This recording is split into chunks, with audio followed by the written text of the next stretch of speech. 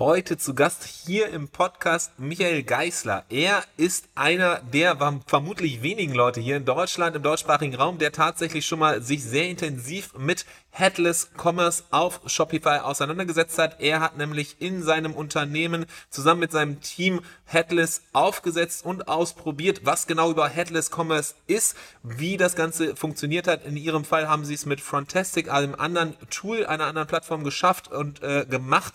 Was positiv war, was vielleicht ein bisschen schwierig war, was tricky war, ob er es auch wieder genauso machen würde, genau darüber reden wir heute. Also, heute eine ganz klare Folge über Headless Commerce, das heißt Leute, die das Thema vielleicht gar nicht so sehr interessiert, die sich nicht so sehr in diese ganze technische Seite reinsteigern möchten, für die ist heute die Folge vielleicht so ein bisschen langweilig, aber für alle anderen, die sich schon mal mit dem Thema auseinandergesetzt haben, die sich generell für solche technischen Themen und Lösungen interessieren, das könnte genau was Spannendes sein, denn es gibt gar nicht so viel hier im deutschsprachigen Raum zu Headless Commerce auf Shopify, deswegen viel Spaß hier mit der Folge.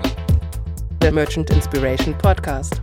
Insights und Interviews mit den wichtigsten Leuten der deutschsprachigen Shopify-Community. Mit Adrian Piekser. Doch bevor es losgeht, hier noch der Hinweis auf unseren engen Partner und langfristigen Unterstützer hier beim Merchant Inspiration Podcast, aber auch bei vielen anderen Events aus der Vergangenheit und in der Zukunft. Es ist Bilby. Bilby ist die Komplettlösung für Multichannel-Händlerinnen und Händler. Das heißt, vor allem interessant und viel genutzt, wenn du als Marke, als Shopify-Händlerin oder Händler auf verschiedenen Kanälen, nicht nur in deinem eigenen Online-Shop auf Shopify, sondern auch noch auf anderen Plattformen, wie zum Beispiel Amazon, verkaufen solltest. Generell hilft dir das Tool in folgenden Bereichen. Du kannst intuitiv die Aufträge abwickeln, heißt konkret, wenn du die Päckchen packst und selber verschickst, dann hilft dir Bilby dabei. Generell hilft es auch, die Warenwirtschaft zu managen. Konkret die verschiedenen Lagerbestände zwischen eben den verschiedenen Plattformen wie Shopify und Amazon zu synchronisieren und immer die richtigen Lagerbestände da zu behalten und die Übersicht zu behalten. Generell einfach vieles zu automatisieren von deinen Lagerprozessen und auch spannend auf jeden Fall, vor allem wenn du eben über verschiedene Kanäle verkaufst, die Buchhaltung und die Rechnungserstellung zu bewältigen und da den Überblick zu behalten, vor allem da sie auch ein Datev-Export, also was Schönes, was auf jeden Fall dein Buchhalter, dein Steuerberater auf jeden Fall zu feiern und schätzen weiß, das ist auch mit Bilby möglich und ein leidvolles Thema, was wir immer wieder hören oder auch sehen, ist das Thema Bundles auf Shopify, auch das geht mit Bilby. Das heißt, Bilby ist eigentlich so eine Allzweckwaffe bei allem rund um die Warenwirtschaft, das Management, die Buchhaltung und eben auch das Verkaufen über verschiedenste Plattformen hinweg. Eine Vielzahl an Dingen, wo Bilby dir helfen kann. Schau einfach mal vorbei unter bilby.io oder auch im Shopify App Store. Da wirst du auf jeden Fall Bilby finden. Ist eine gute Sache. Ist etwas, was extrem viele Marken, vor allem die schnell skalieren und groß wachsen, auf die sie bauen. Deswegen einfach mal vorbeischauen bei bilby.io. So, eine neue Ausgabe des Merchant Inspiration Podcasts. Ich freue mich riesig, denn es ist heute ein Thema, was mir lange auf dem Herzen lag und liegt, aber es in der Tat schwierig ist, dann wirklich spannende Cases, vor allem hier im deutschsprachigen Raum, dafür zu finden. International kriegt man sehr, sehr viel mit über Headless Commerce und was das Ganze ist und wie man das vor allem dann eben auf Shopify umsetzen kann.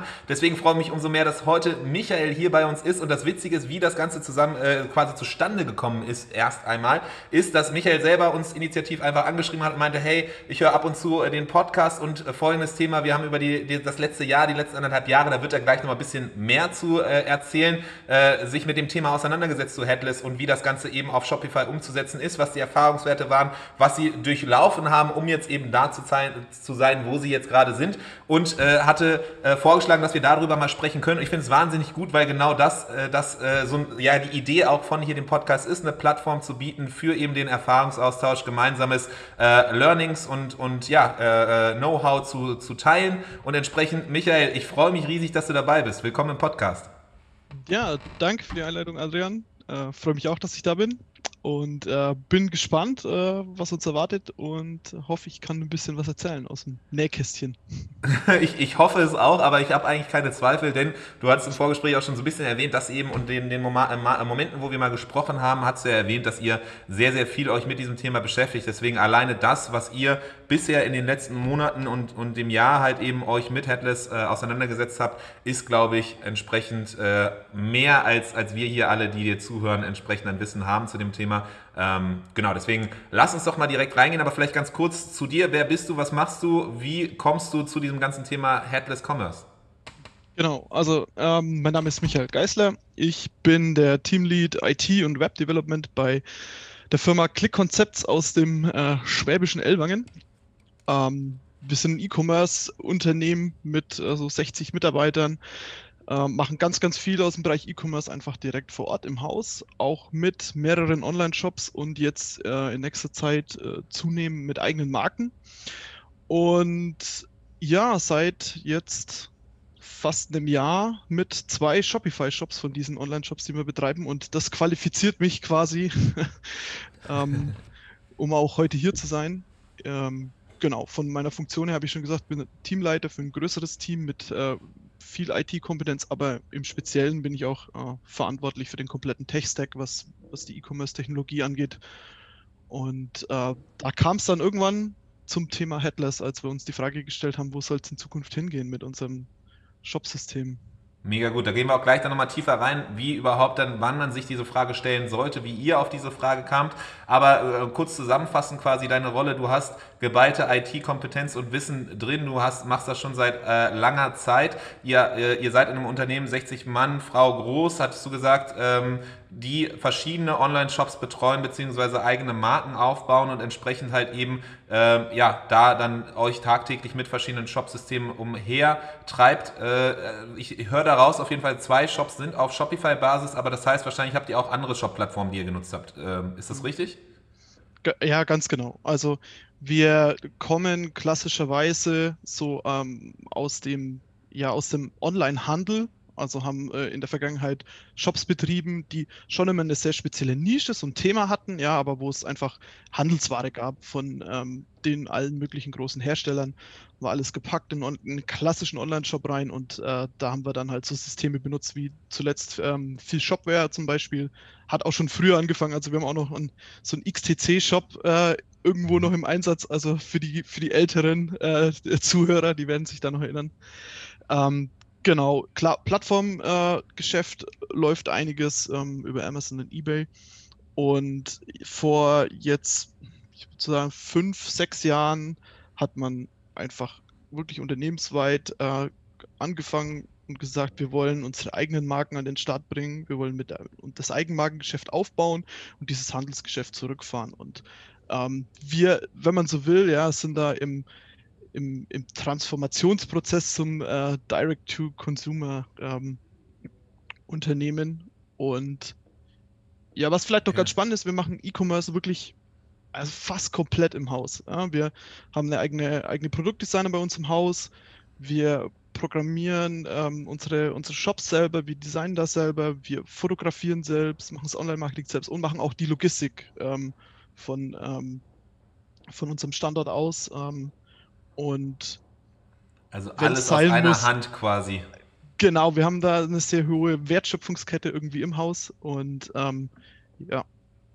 Okay, cool. Genau. Um so ein bisschen so einen Eindruck zu kriegen darüber, was das denn für Produkte sind. Du hattest schon anklingen lassen, ihr habt so bestimmte Nischen euch ausgewählt. In welchen Bereichen seid ihr so aktiv mit euren Produkten?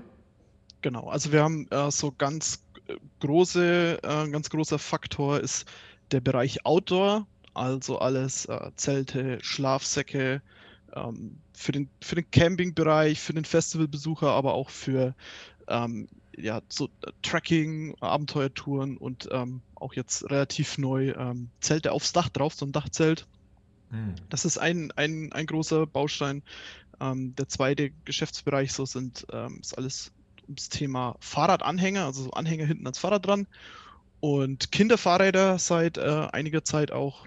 Und genau, dann gibt es noch einen älteren Geschäftsbereich, dreht sich um das ganze Thema visuelle Speichermedien. Also wer sich noch an die Zeit der DVD-Rohlinge erinnern kann, brauche ich nicht spoilern, baut ab von Jahr zu Jahr, aber gibt es ja. Und da habt ihr dann entsprechende Lösungen auf dem Weg. Das heißt so ganz klar, bestimmte Nischen, aber auch eben spannende Nischen mit Outdoor und Co., aber auch dann hier entsprechend B2C, richtig? Also kein B2B, sondern wirklich Fokus auf B2C. Ja, genau. Also das überwiegende Geschäft machen wir im B2C-Bereich.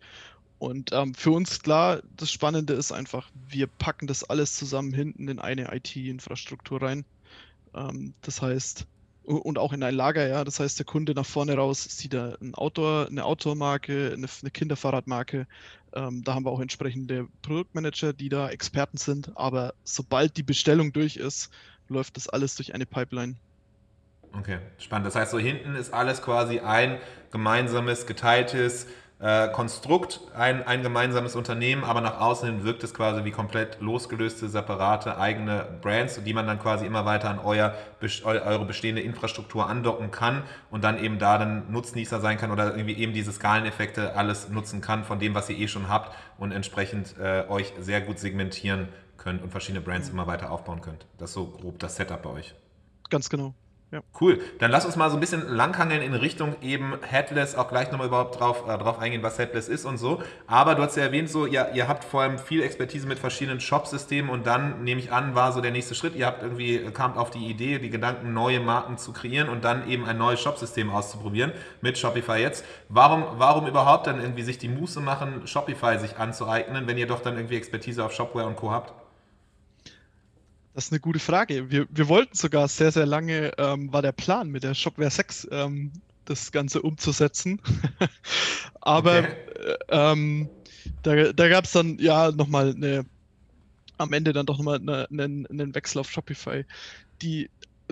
Ich fange mal vorne an, wir wussten, wo wir hinwollen. Ja, habe ich schon gesagt, wir wollten irgendwie wirklich unsere Markenbilder stärker online raustragen. Wir wollten unabhängiger werden von dem Plattformgeschäft und von diesem Handelsgeschäft auch. Und haben dann eigentlich wirklich relativ schnell gemerkt, okay, wir haben mit diesen komplett eigenen Shop-Systemen, die wir auch selber gehostet haben, ja, da haben wir Probleme, bestimmte Herausforderungen irgendwie im Alltag, können Dinge nicht umsetzen, so wie wir die wollen. Wir mussten uns um Server-Themen mitkümmern und das waren alles so, ja, viele, viele Klötze an den Beinen, die uns dann eigentlich dazu gebracht haben, überhaupt erstmal über ein Software-as-a-Service-System nachzudenken. Ja. Ja. Und wenn man sich dann da anguckt, irgendwie, was es so in Deutschland gibt, sind wir da noch relativ gesegnet, auch mit Commerce Tools und Spryker und Shopware ging dann damals auch in diese Richtung. Aber ehrlich gesagt war das für uns alles so ein bisschen vom Gefühl her eine Nummer zu groß und auch von den erforderlichen Ressourcen, die wir da hätten reinstecken müssen, war uns das ein bisschen zu viel. Ja? Ja. Und da kam dann letztlich lustigerweise direkt von Frontastic so der Hinweis, guckt euch doch mal Shopify an, gebt dem eine Chance, gebt Shopify eine Chance und klar, die wollten wahrscheinlich auch ihre Shopify-Anbindung da umsetzen bei Frontastic, aber ja, so sind wir eigentlich dann zu Shopify gekommen, haben uns das angeguckt und relativ schnell gemerkt, dass das klappen könnte. Okay.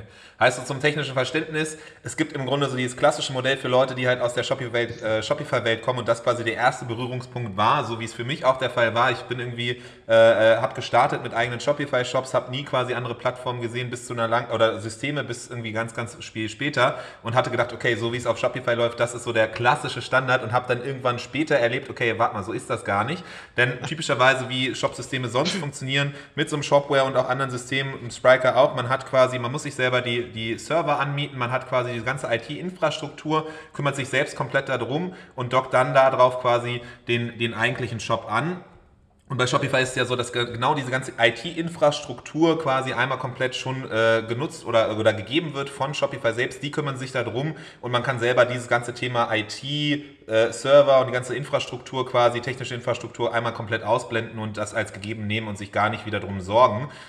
Und selbst wenn dann irgendwie mal so eine Wartung und Co. ist auch kein Thema, weil es von Shopify-Seite aus kommt. Wenn irgendwie mal was sein sollte, dann ist das Shopify-Team im Hintergrund, die das machen. Das heißt, ein sehr eleganter Weg quasi, wie das auf Shopify ist und man das erst später merkt, was man eigentlich da hat, wenn man auf andere Plattformen oder irgendwie sich mit anderen Shopsystemen auseinandersetzt. So grob ist das so der Fall, ne? Oder? Michael, würdest du quasi aus deiner Warte so das anders einschätzen? Nein, absolut. Also genau, ich komme genau aus der anderen Ecke, wie gesagt, selber irgendwelche Server-Updates gemacht und dann, um so einen Shop dann auch hoch verfügbar zu kriegen, so wie es Shopify auch zum Beispiel macht, ja, ist extrem schwer, wenn man das, glaube ich, als halbwegs kleiner Player oder mittelständischer Player das selber machen möchte. Und ja, was wir auch schnell gemerkt haben und was auch eine ganz bewusste Entscheidung pro Shopify war, bei diesen Open Source oder relativ frei verfügbaren und selbst installierten Shop-Systemen hat man auch viel mehr Anpassungsmöglichkeit, was die Grundkonfiguration angeht oder überhaupt den Quellcode insgesamt. Und das kann man nett finden, aber es birgt unfassbar viele Gefahren und es birgt die Gefahr, dass man, gerade wenn man fähige Programmierer im Team hat, ja, dass man schnell eben mal so ein System modifiziert, eine Eigenlösung, eine Eigenkonfiguration implementiert und dann fällt es einem irgendwann auf die Füße.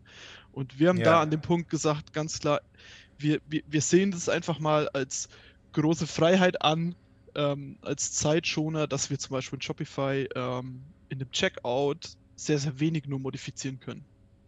Ja. Und wirklich da diese Restriktion von so einem System wirklich haben wir uns bewusst dafür entschieden, das anzunehmen und dadurch einfach auch Zeit zu sparen. Ja, Diskussion, Umsetzung. Genau, so oft das Thema, das natürlich irgendwie, ja, warum geht das auf Shopify nicht oder irgendwie bestimmte Sachen sind einfach nicht einstellbar. Du hast es erwähnt, der Checkout ist das klassische Thema. Wenn man auf Shopify Plus ist, dann kommt man an den Checkout ran, aber auch da kann man nicht groß irgendwie dann auf einmal entscheiden, man macht nur noch einen One-Pager und nicht irgendwie, sondern man ist auch da dann weiter in Strukturen gebunden. Es gab jetzt so ein Update von Shopify, dass man den Robotext, also für SEO-Interessierte quasi bestimmte Funktionalitäten, wo man endlich an bestimmte Sachen rankommt, die lange Zeit aber eben auch verschlossen waren. Das heißt, so ein bisschen diese Logik von Shopify, okay, sie lassen an viele Sachen ran, aber eben für Leute, die aus einer anderen Welt kommen, wo man alles angreifen, also in den ganzen Maschinenraum kann und wirklich jede einzelne Schraube drehen kann, das ist quasi bei Shopify nicht, sondern man kann nur in bestimmte Teile von diesem Maschinenraum reingehen und wirklich Sachen anpassen und das dann oft immer so von Leuten und Teams und Unternehmen, die anderes gewohnt sind, immer so dieses große Negative, deswegen finde ich spannend, das ist natürlich aber auch dieses vermeintlich Negative oder Nachteil, eben, dass man nicht alles einstellen kann, du hast jetzt erwähnt, ist auch eben so was Positives, ne? Weil irgendwie du kannst dich dann wirklich auf das Relevante fokussieren und musst nicht jede Kleinigkeit machen, man muss nicht alles rumschrauben und immer das, was man auch vergisst, ist natürlich überall, wo man selber halt die Möglichkeit hat, was rumzuschrauben, ist auch eben eine Gefahr, dass irgendwas kaputt geht, so, ne? Und das ist halt dann bei Themen wie Checkout besonders schwierig. Ja, absolut. Und die Erfahrung zeigt halt, in dem Moment, in dem man die Möglichkeit hat, etwas zu modifizieren, kommt früher oder später jemand um die Ecke und modifiziert es oder möchte es modifizieren, ja. Und allein schon wirklich an so ein Projekt jetzt ranzugehen und zu sagen, okay, wir müssen uns um das Thema Checkout einfach gar keine Gedanken machen, weil wir nur minimal Chance haben, da was zu ändern. Ja? Das hat uns enorm viel Zeit gespart bisher. Ja, weil klar, der Checkout-Funnel ist vielleicht auch einer der Herzstücke in so einem Shop-System und entsprechend, wenn man ein System nutzt, wo man diesen Checkout-Prozess stark modifizieren kann, steckt man da entsprechend viel Energie rein. Ja. Und wie gesagt, für uns war das auch eine bewusste Entscheidung und haben wir bisher auch nicht bereut, dass wir da mit dem Shopify-Standard in Anführungsstrichen fahren. Ja. Super spannend, macht total Sinn. Heißt, ihr habt diese verschiedenen Marken, ihr habt dann irgendwann diesen Schritt gemacht, okay, wir wollen jetzt eben neue Marken aufstellen, wir brauchen ein bestimmtes System, habt euch verschiedene angeguckt, hattet die Expertise im Shopware-Bereich, habt dann aber auch geguckt, okay, ist vielleicht manchmal ein bisschen umständlicher, als man es wirklich braucht, irgendwie andere Lösungen können gut sein, seid über Umwege dann irgendwie auf das Shopify-System quasi aufmerksam geworden. Und dann jetzt die große Frage, dass wir jetzt mal so ein bisschen rüberkommen zu dem Thema quasi Headless. Ne? Was ist vielleicht überhaupt erstmal Headless und wann macht das Ganze Sinn oder warum? Genau.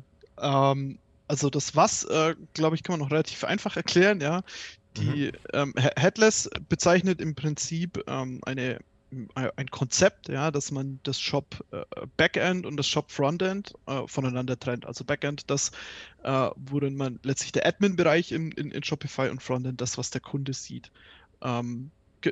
Bei Shopify sind die Frontends klassischerweise diese Themes und die kann man aus diesem Backend raus bearbeiten, kann man mit entsprechender Programmierkenntnis auch noch weiter modifizieren. Und Headless geht im Endeffekt her und bindet das Frontend, was der Kunde sieht, über eine Schnittstelle, eine API, bei Shopify ist es die Storefront API an, zieht sich da letztlich die Daten nur noch als Text raus und wie diese Daten dann dem Kunden gegenüber aufbereitet werden, das kann ganz unterschiedliche Technologie sein, das kann auf einem komplett anderen Server stattfinden. Und man hat hier eben diese Entkopplung im Shop-System vom Backend und Frontend. Heißt, wenn man es so grob zusammenfassen will, ist im Grunde Headless bedeutet halt wie, wenn man es auch wortwörtlich übersetzen würde, eben kopflos. Das heißt, der Kopf in dem Fall die Storefront, also das, was man alles quasi als Besucherin oder Besucher sieht, das, was klassischerweise in dem Shopify-Theme abgebildet wird, wo man dann über das Customization Board Sachen anpassen kann. Das wird quasi alles komplett rausgekickt. Man behält nur noch von Shopify selbst eben das Backend, also die ganze Produktmanagement, den Checkout und so weiter. Aber so die Storefront als solche, also wie die Startseite aussieht, wie die Produktseite aussieht, wie eine Kategorieseite aussieht, das wird alles quasi über ein anderes Tool abgewickelt. Da wäre jetzt die Frage, okay, warum macht man sich den Aufwand, das abzukoppeln? Was ist der Vorteil daran? Genau, also es gab 2 Gründe eigentlich, weswegen wir uns letztlich dafür entschieden haben, beziehungsweise 3. Der eine war Frontastic selbst, da können wir vielleicht nachher nochmal drauf eingehen dann, was die nochmal mit anbieten. Headless als solches zu machen, da gab es für uns letztlich 2 Gründe. Der erste ist, man hat wieder, vor allem wenn es um Design, um UX im Frontend geht, einfach die maximale Flexibilität um das Frontend einfach so aufzubauen, wie man es möchte. Also was man sich ausdenken kann man umsetzen, weil man letztlich auf der grünen Wiese anfängt und letztlich nur die einzelnen spezifischen Daten, die man aus dem Shop-System abbilden möchte, aus Shopify abbilden möchte, die zieht man sich ganz explizit. Alles andere darum kann man komplett frei aufbauen. Du hast es eben schon angesprochen, ja, jetzt kann man die Robots.txt zum Beispiel seit dieser Woche in Shopify bearbeiten. Vorher war das nur möglich, wenn man das Frontend komplett selbst gebaut hat. Ja, also solche Dinge, wo Shopify letztlich Limitierungen hat, die sind weg, wenn man komplett auf der grünen Wiese anfängt mit einem Headless-System. Genau. Und das hat uns letztlich auch zu einem Headless-Ansatz getrieben, weil wir gesagt haben, okay, wir möchten unsere Produkte-Teilseiten zum Beispiel aufbauen, aufwendiger aufbauen in einer Art und Weise, wie es mit Shopify-Themes nicht wirklich zufriedenstellend möglich ist. Ja. Ich weiß nicht, jetzt steht bald wieder eine Shopify Unite an, ob sie dann wieder was zum Thema Sections auf Produkte-Teilseiten sagen.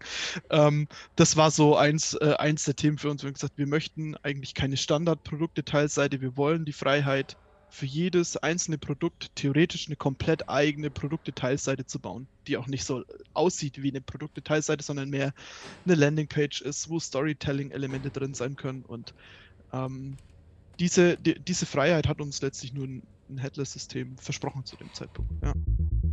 Bleibe auf dem Laufenden über alle Neuigkeiten in der deutschsprachigen Shopify-Community mit unserem Newsletter.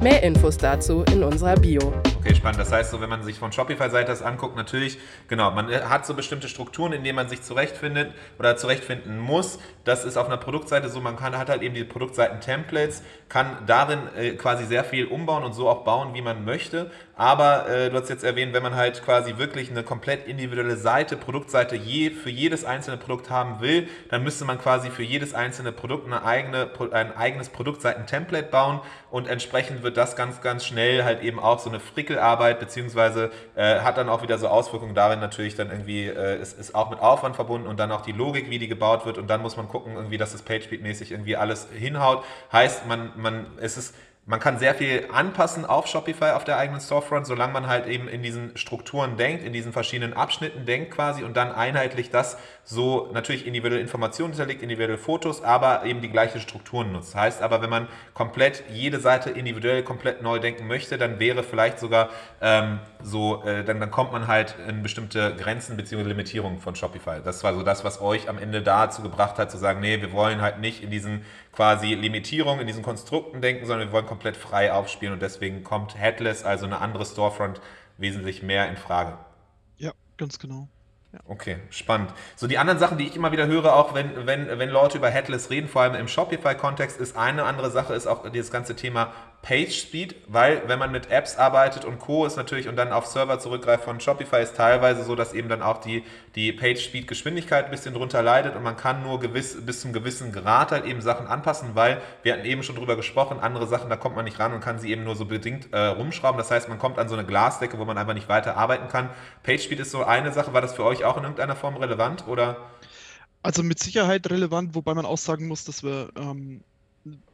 dass es auch im Headless-Bereich dann wieder unterschiedliche Untertechnologien gibt und Lösungswege und den Ferrari haben wir da jetzt nicht gewählt. Also klar, wir setzen auch wieder auf Frontastic, weil es uns gewisse Arbeiten und Vorarbeiten auch abnimmt, auch eine gewisse Grundbasis für das Frontend gibt.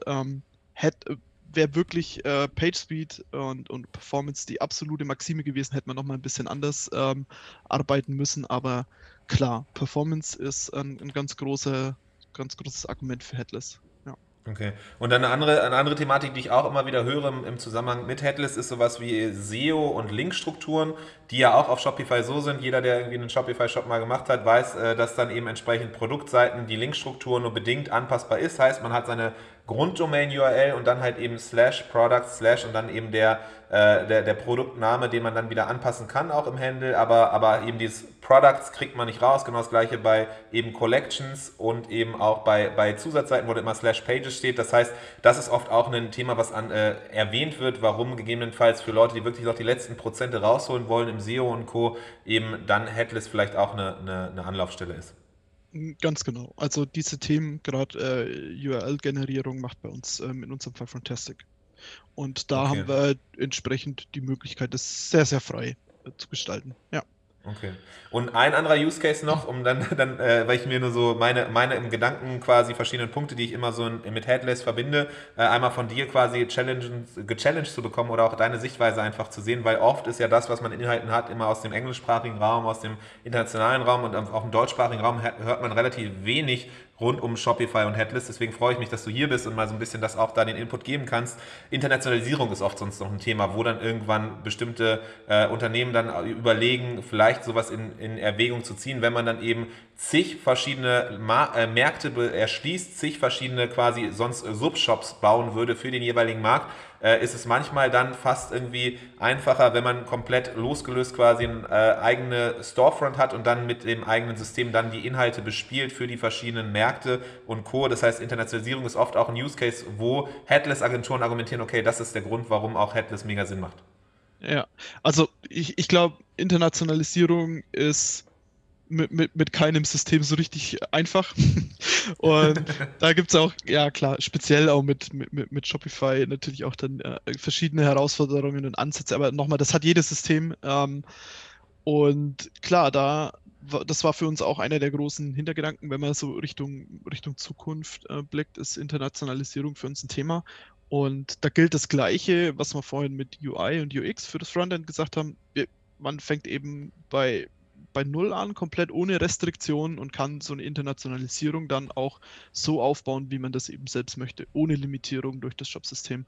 Und auch hier bietet letztlich Frontastic schon ganz gute Vorarbeit, um ja dann relativ simpel auch international sich aufzustellen und mehrsprachig zu fahren. Ja. Okay, du hast jetzt öfter schon mal den Namen genannt, deswegen lass uns da mal reingehen. Konkret in eurem Fall habt ihr euch dann eben entschieden, so okay, diese Vorteile mit der maximalen Flexibilität auf den Produktseiten, das war so primär der Grund, der euch angetrieben hat, eben zu sagen, ja okay, lass uns nicht auf Shopify normal bauen, sondern eben ein eigenes Storefront draufsetzen. Das ist dann klassischerweise so, ihr nutzt dann, das Setup ist so, dass ihr Shopify im Backend nutzt und vorne dann eben ein anderes Storefront dran koppelt. Du hast es erwähnt, rein theoretisch ist wie eine grüne Wiese. Du kannst quasi von null auf das selber bauen. Aber auch da, so wie es Shopify für halt Shops gibt es quasi bestimmte Tools, die man nutzen kann, eben dann auch für Headless. Und das ist Frontastic, ist eins von diesen Tools. Ganz genau. Ich habe es schon kurz mal anklingen lassen. Also man hat auch, wenn man Headless macht, ganz viele verschiedene Spielarten irgendwie Headless dann tatsächlich umzusetzen. Und da muss man auch einfach sagen, viele davon sind sehr, sehr techy und bedingen eigentlich immer relativ viel Entwicklerpower. Und an der Stelle letztlich kommt Frontastic ins Spiel, die bieten letztlich, das ist auch ihr eigener Pitch, ja, sie bieten ein Frontend as a Service an. Also Frontastic bietet dir quasi dieses Headless Frontend als Serviceleistung an, und das äußert sich konkret dann so, ja, dass wir einerseits das Hosting unseres Shop-Frontends auch bei Frontastic gegeben haben. Also, um das nochmal kurz aufzurollen, ja, wenn man Shopify im Standard-Setup nutzt, dann wird das Frontend gegenüber dem Kunden auch von Shopify ausgeliefert. Wählt man jetzt einen Headless-Ansatz, muss man sich selbst darum kümmern, wo dieses Frontend liegt und über welchen Server das zum Kunden kommt. Und ich habe schon gesagt, um Hosting wollten wir uns nicht mehr kümmern. Deswegen macht das Frontastic für einen. Da ist das ganze Thema Load Balancing und diese Sicherheitsthemen sind da alle mit drin.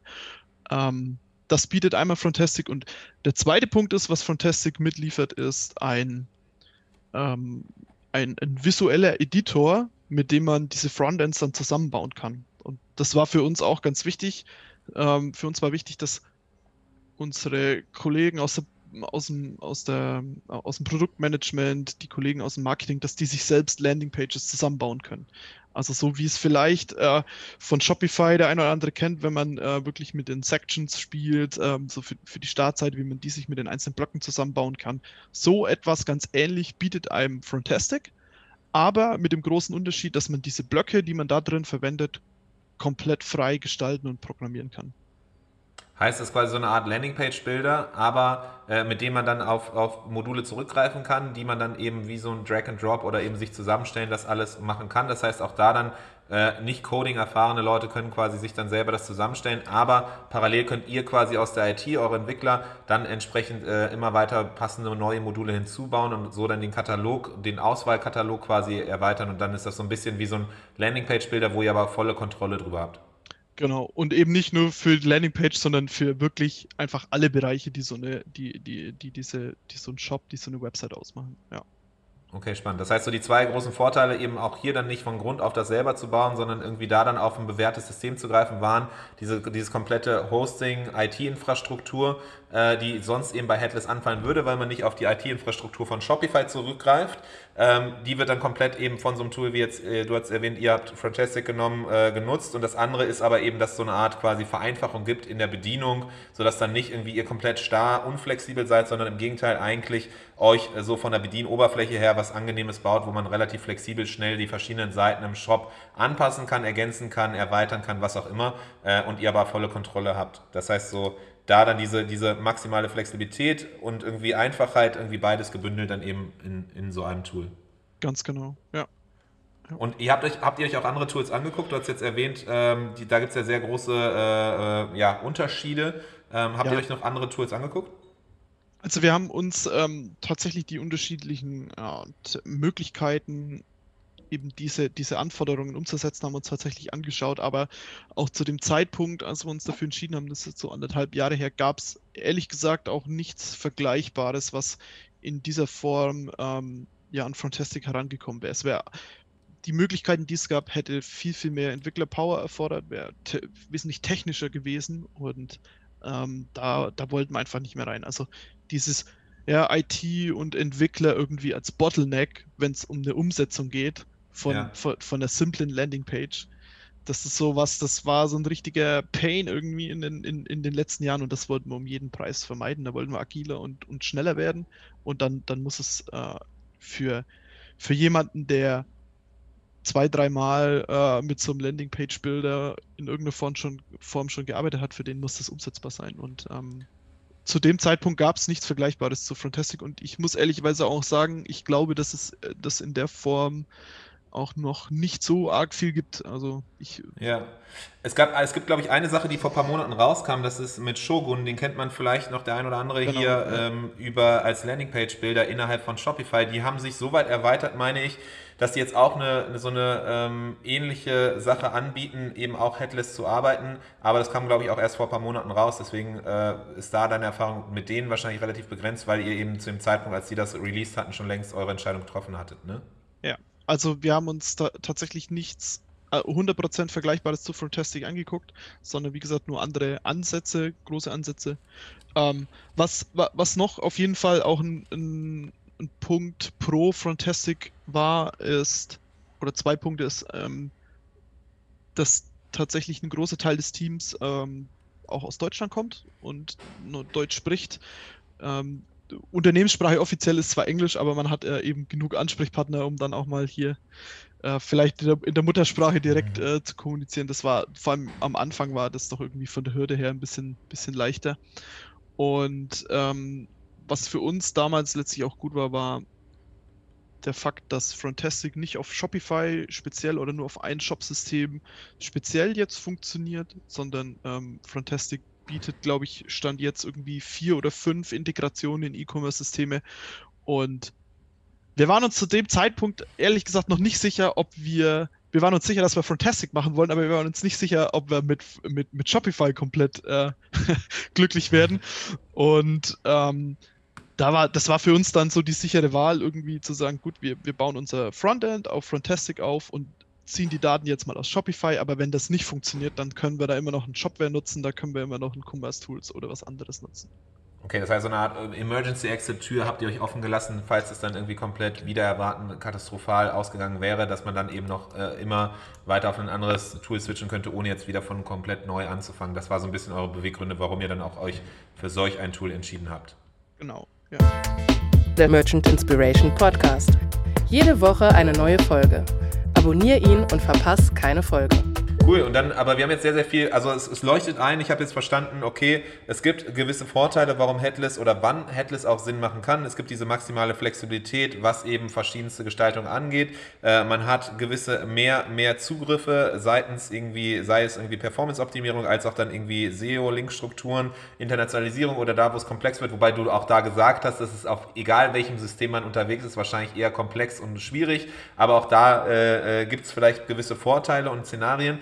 Es ist aber nicht alles immer nur so rosig. Ne? Es gibt ja auch ganz klar irgendwie Nachteile. Vielleicht kannst du da ganz kurz mal so ein bisschen drauf eingehen, auf die generellen Nachteile von Headless oder das, dessen man sich bewusst sein sollte. Nicht, dass jetzt hier ein paar Leute, die zuhören, so mega euphorisch werden und sagen, okay, geil, ich muss jetzt Headless machen, aber es gibt halt auch Sachen, die man auf jeden Fall beachten soll. Ne? Ja, also die wichtigste Lektion, glaube ich, ist wirklich don't believe the hype. Also okay. Das Thema Headless ist neu. Auf jeder größeren E-Commerce-Konferenz, glaube ich, gibt es heute irgendwo einen Vortrag zum Thema Headless und es wird als die Zukunft des E-Commerce beschrieben und beschrien. Aber da fallen wirklich Herausforderungen und Nachteile einfach wirklich unter den Tisch. Da gebe ich dir vollkommen recht. Und ich habe da so einige. Ja, ich glaube, das Wichtigste ist einfach, man muss sich bewusst sein, dass man bei maximale Flexibilität bedeutet einfach auch, dass man viel auch einfach machen muss. Ja, in dem Moment, in dem man kein vorgefertigtes, ausgearbeitetes Theme für eine Produktdetailseite übernimmt, muss man sich eben überlegen, wie sieht diese Produktdetailseite überhaupt aus und muss die dann bauen. Also es ist mit Headless mit Sicherheit nicht schneller und einfacher entwickelt als mit irgendeinem anderen Template-System. Das ist, glaube ich, so eine Falle, in die man oft tappt. Also man ist, wenn man ganz bestimmte Vorgaben, Ideen im Kopf hat, wahrscheinlich manchmal schneller in der Umsetzung, aber man ist aufs gesamte Projekt betrachtet. Ja, es kommt immer auf die Anforderungen an, aber ich will damit sagen, es ist auf jeden Fall auch noch viel Arbeit. Ja, ja genau, und vor allem halt eben diese Sachen du hast die grüne Spielwiese, du kannst alles bauen, aber du musst es halt auch bauen. Ne? Also das heißt, so eine große Sache, dessen man sich bewusst sein muss, du brauchst eben ein IT-Team. Gut, ihr habt jetzt eins intern bei euch sowieso zur Verfügung, weil ihr eben auf anderen Plattformen unterwegs wart, wo man das auch generell per Default quasi braucht und ihr es nicht anders gewohnt seid. Viele andere Shopify-Händler und Händlerinnen kennen das ja gar nicht so richtig und bauen auf eben diese Baukastenlösungen und irgendwie Apps und Plugins und nur in seltensten Fällen braucht man wirklich ein eigenes IT-Team. Aber hier bei Headless, da kommt man eigentlich nicht um ein Programmierteam herum, oder? Ja, also das ist der nächste Punkt eigentlich, den man anführen muss. Es ist auf jeden Fall noch ein sehr, sehr technisches Thema. Man kommt ohne...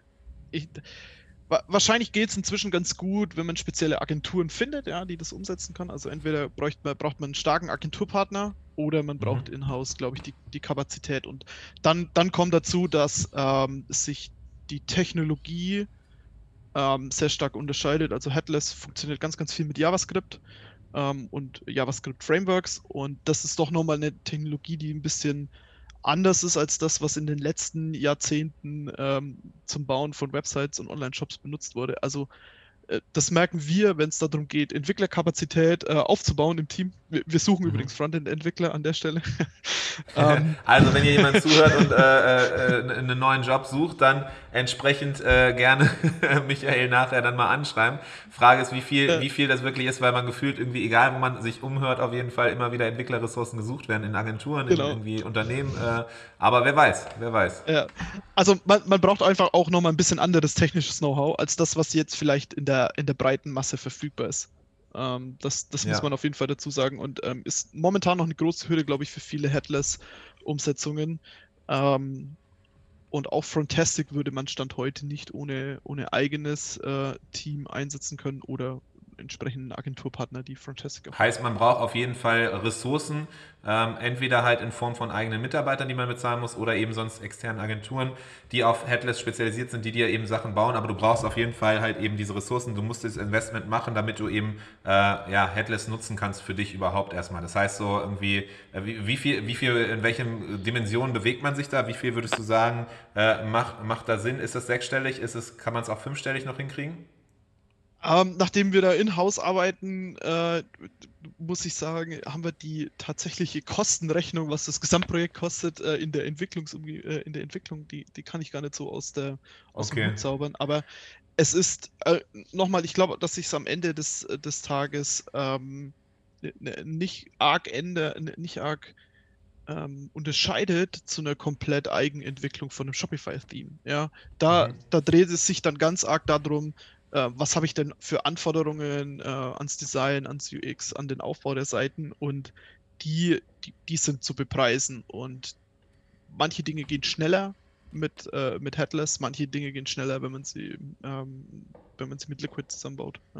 Ja, okay, das macht natürlich Sinn, ne? Wenn du irgendwie selber einen eigenen Shop aufbauen willst, einen guten Shop aufbauen willst, der auch individuell halt schön aussieht, dann ist auch bei uns so, dann hat das halt eben seinen Preis, ne? Und dann musst du halt auch was investieren, so oder so.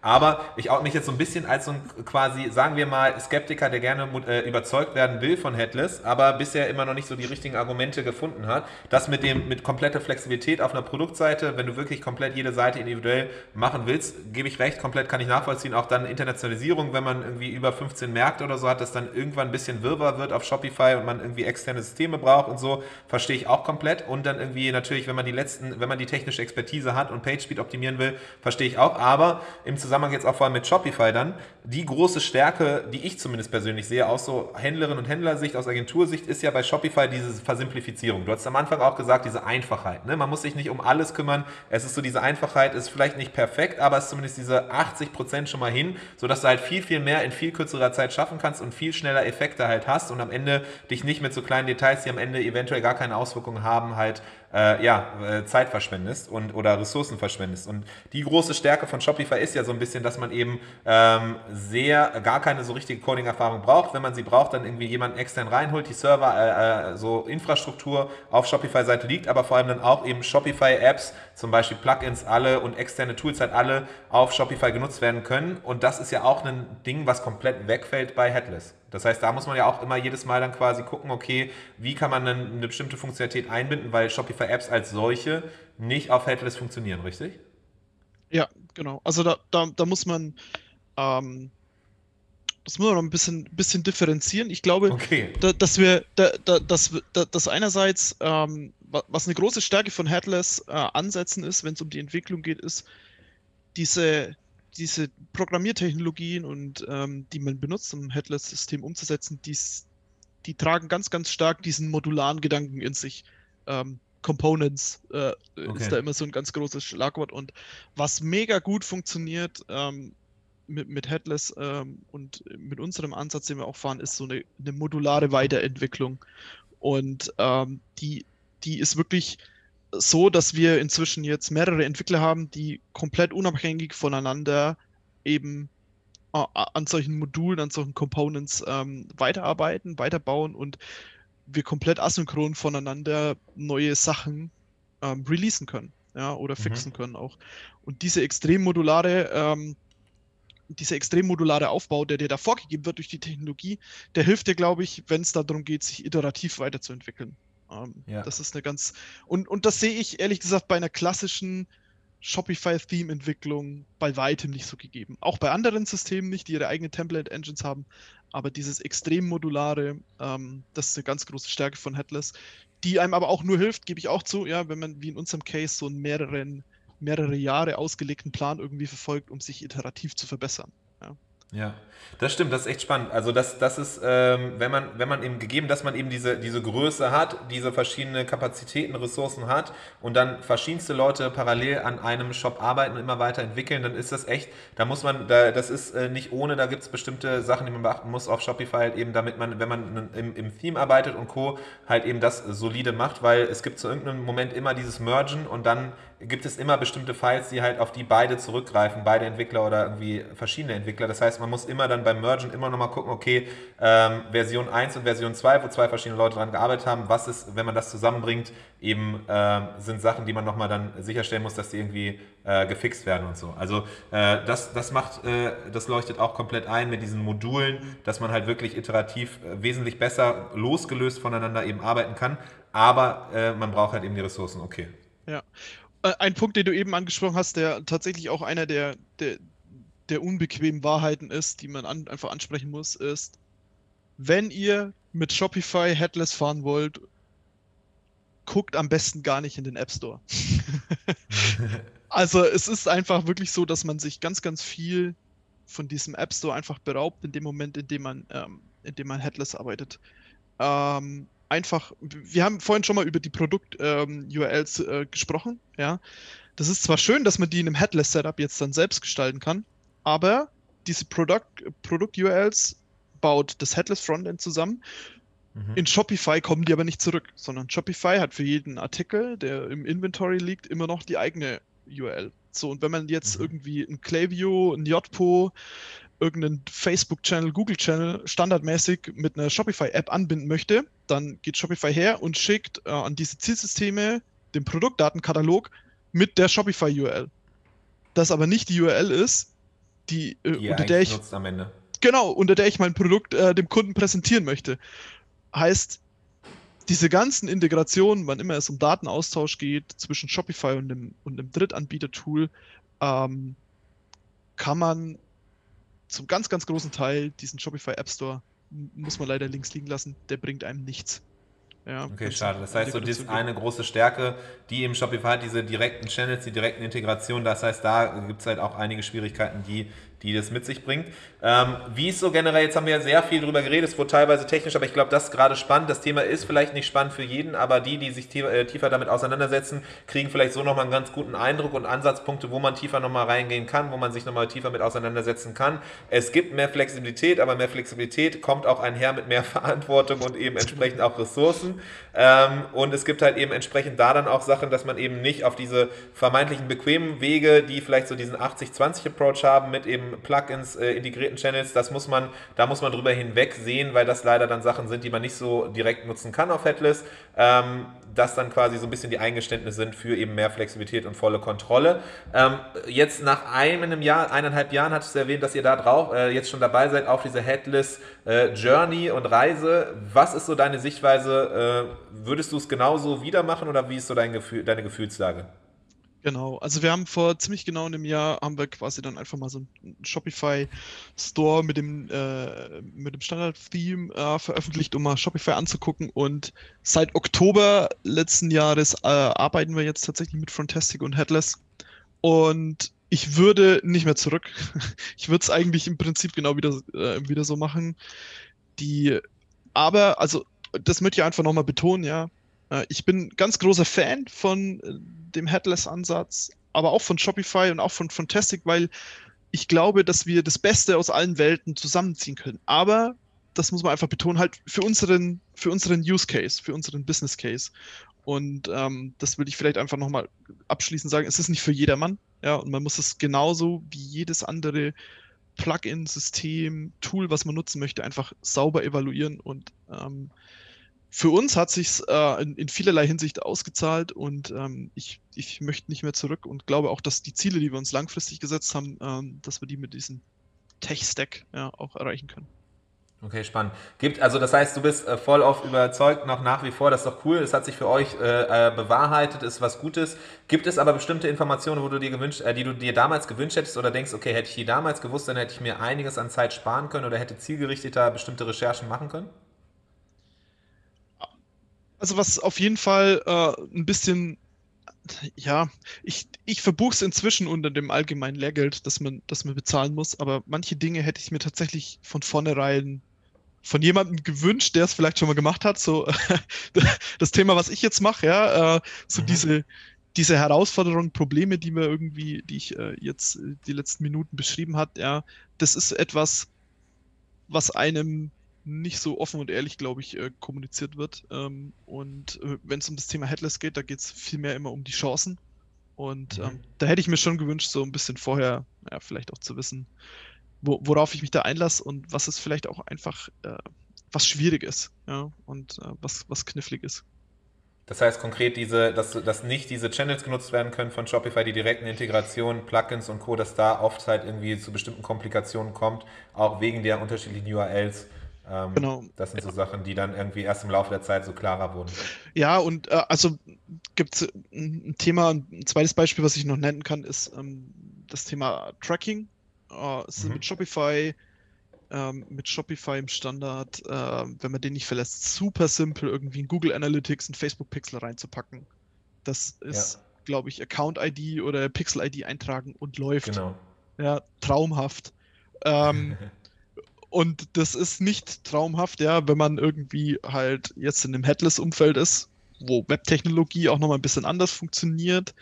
Man muss dieses Tracking in seinem eigenen Frontend einbinden und dann muss man sich darum kümmern, weil man ja dann auch einen Serverwechsel vom eigenen Server auf den Shopify-Checkout irgendwann hat, muss man sich darum kümmern, dass hier diese Tracking-Informationen übergeben werden, weil hinten raus sonst keine Conversions ankommen in deinem im Analytics oder wo auch immer.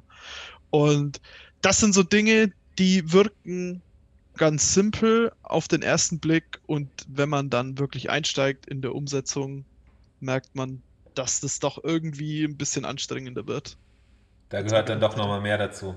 Ja, das ist spannend. Das sind echt wirklich so ganz, ganz viele Themen, die man einfach für so ganz standardmäßig gegeben nimmt, wenn man einfach nur das ganz normale Shopify-Surrounding kennt und man denkt dann so, manchmal ärgert man sich, dass man dann im Checkout vielleicht nicht die Anpassung vornehmen kann, bestimmte Felder nicht hinzufügen kann, was es auch immer ist. Aber wenn man nicht erstmal quasi das alles, was du jetzt hier so ansatzweise mal beschrieben hast, irgendwie gesehen hat, oder wenn man das gesehen hat, dann weiß man auch umso mehr zu schätzen, was eigentlich so die eigentliche Stärke von Shopify ist. Trotzdem finde ich es super spannend halt zu sehen, dass es diese Use Cases, wie du die beschrieben hast, gibt, wo man halt tatsächlich Headless gut einsetzen kann und es gibt Vorzüge, es ist eine Nische, ganz klar, deswegen gibt es da wahrscheinlich auch nicht so viel Content drumherum, deswegen gibt es nicht so viele Leute, die darüber berichten, vor allem nicht im deutschsprachigen Raum, die das Zusammenspiel zwischen Headless und Shopify, aber es gibt die Cases, es kann in bestimmten Szenarien sinnvoll sein und du hast ja erwähnt, so trotz all diesem verschiedenen Lehrgeld, diesen verschiedenen Ressourcen, die ihr reingesteckt habt, Zeit, die ihr reingesteckt habt, ist es ja für euch auf jeden Fall so ein Weg, den ihr auf jeden Fall nochmal so gehen würdet, den ihr auch gut findet und der für euch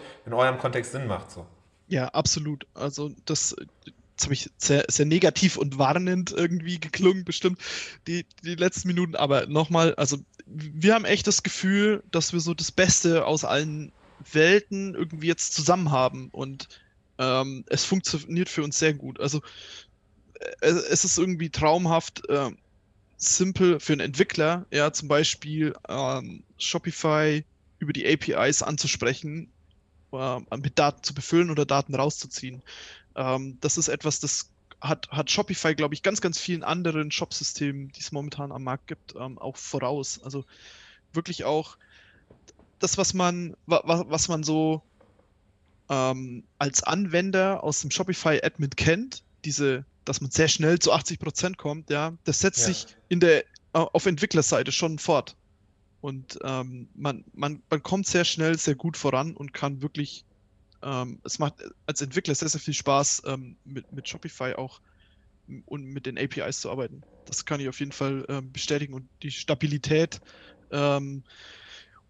die wir irgendwie gewonnen haben, dadurch, dass wir jetzt nicht mehr auf eigene Shop-Systeme setzen, sondern auf Shopify, die ist enorm und die möchte ich nicht mehr missen. Das ist eine große Erleichterung, die wir da haben. Und der dritte Punkt ist irgendwie, wir schaffen es halt wirklich so, unsere Frontends so zu bauen, wie wir das möchten. Sowohl in der Umsetzung, in der Freiheit, was die Umsetzung angeht, aber auch, wenn es um den Einsatz geht. Also wir schaffen es auch wirklich, dass Kollegen und Kolleginnen, die keinerlei Design- oder Programmierkenntnis haben, jetzt wirklich auch Produktseiten bei uns zusammenbauen. Das funktioniert und entspricht dem, was wir uns vorher irgendwie als Anforderung aufgeschrieben hatten. Mega gut. Du hast eben erwähnt, so ja, das war jetzt vielleicht ein bisschen zu negativ. Ich glaube, ich finde es extrem gut, dass du offen und ehrlich hier gesprochen hast, dass du ein paar Punkte gesagt hast, okay, das sind wirklich Sachen, die nicht ideal sind, weil nur das hilft halt eben, wenn man sowohl die Pros als auch die Kontraseiten kennt, eine ausgewogenes, eine ehrliche Meinung sich bilden zu können und dann eben eine Entscheidung zu treffen, weil perfekte Lösung gibt es halt nie. Es gibt immer irgendwie, wenn man sich für das eine entscheidet, geht das zulasten von was anderem. Deswegen finde ich es umso spannender und bin dankbar dafür, dass du hier das eben geteilt hast, und zwar auch vor allem das euphorische, löbliche, genauso wie eben auch bestimmte kritische, nicht ganz optimale Sachen, denn oft, wenn man was liest, dann sind das natürlich irgendwie gefühlt so Werbetexte von Agenturen, die zum Beispiel Headless verkaufen wollen oder eben Headless-Lösungen selber oder irgendwie die absoluten Hasser, die dann gleichzeitig irgendwie das andere Produkt verkaufen wollen oder bewerben wollen. Deswegen, es gibt sehr, sehr wenig, hatte ich zumindest, als ich mich mit dem Thema auseinandergesetzt habe, sehr wenig neutrale Sichtweisen auf dieses ganze Thema, zumindest eben auf dieses Thema Headless und Shopify. Deswegen riesen Dank dir, Michael, dass du hier warst, dass du dir die Zeit genommen hast, jetzt fast eine Stunde lang mit uns hier über dieses Thema zu reden.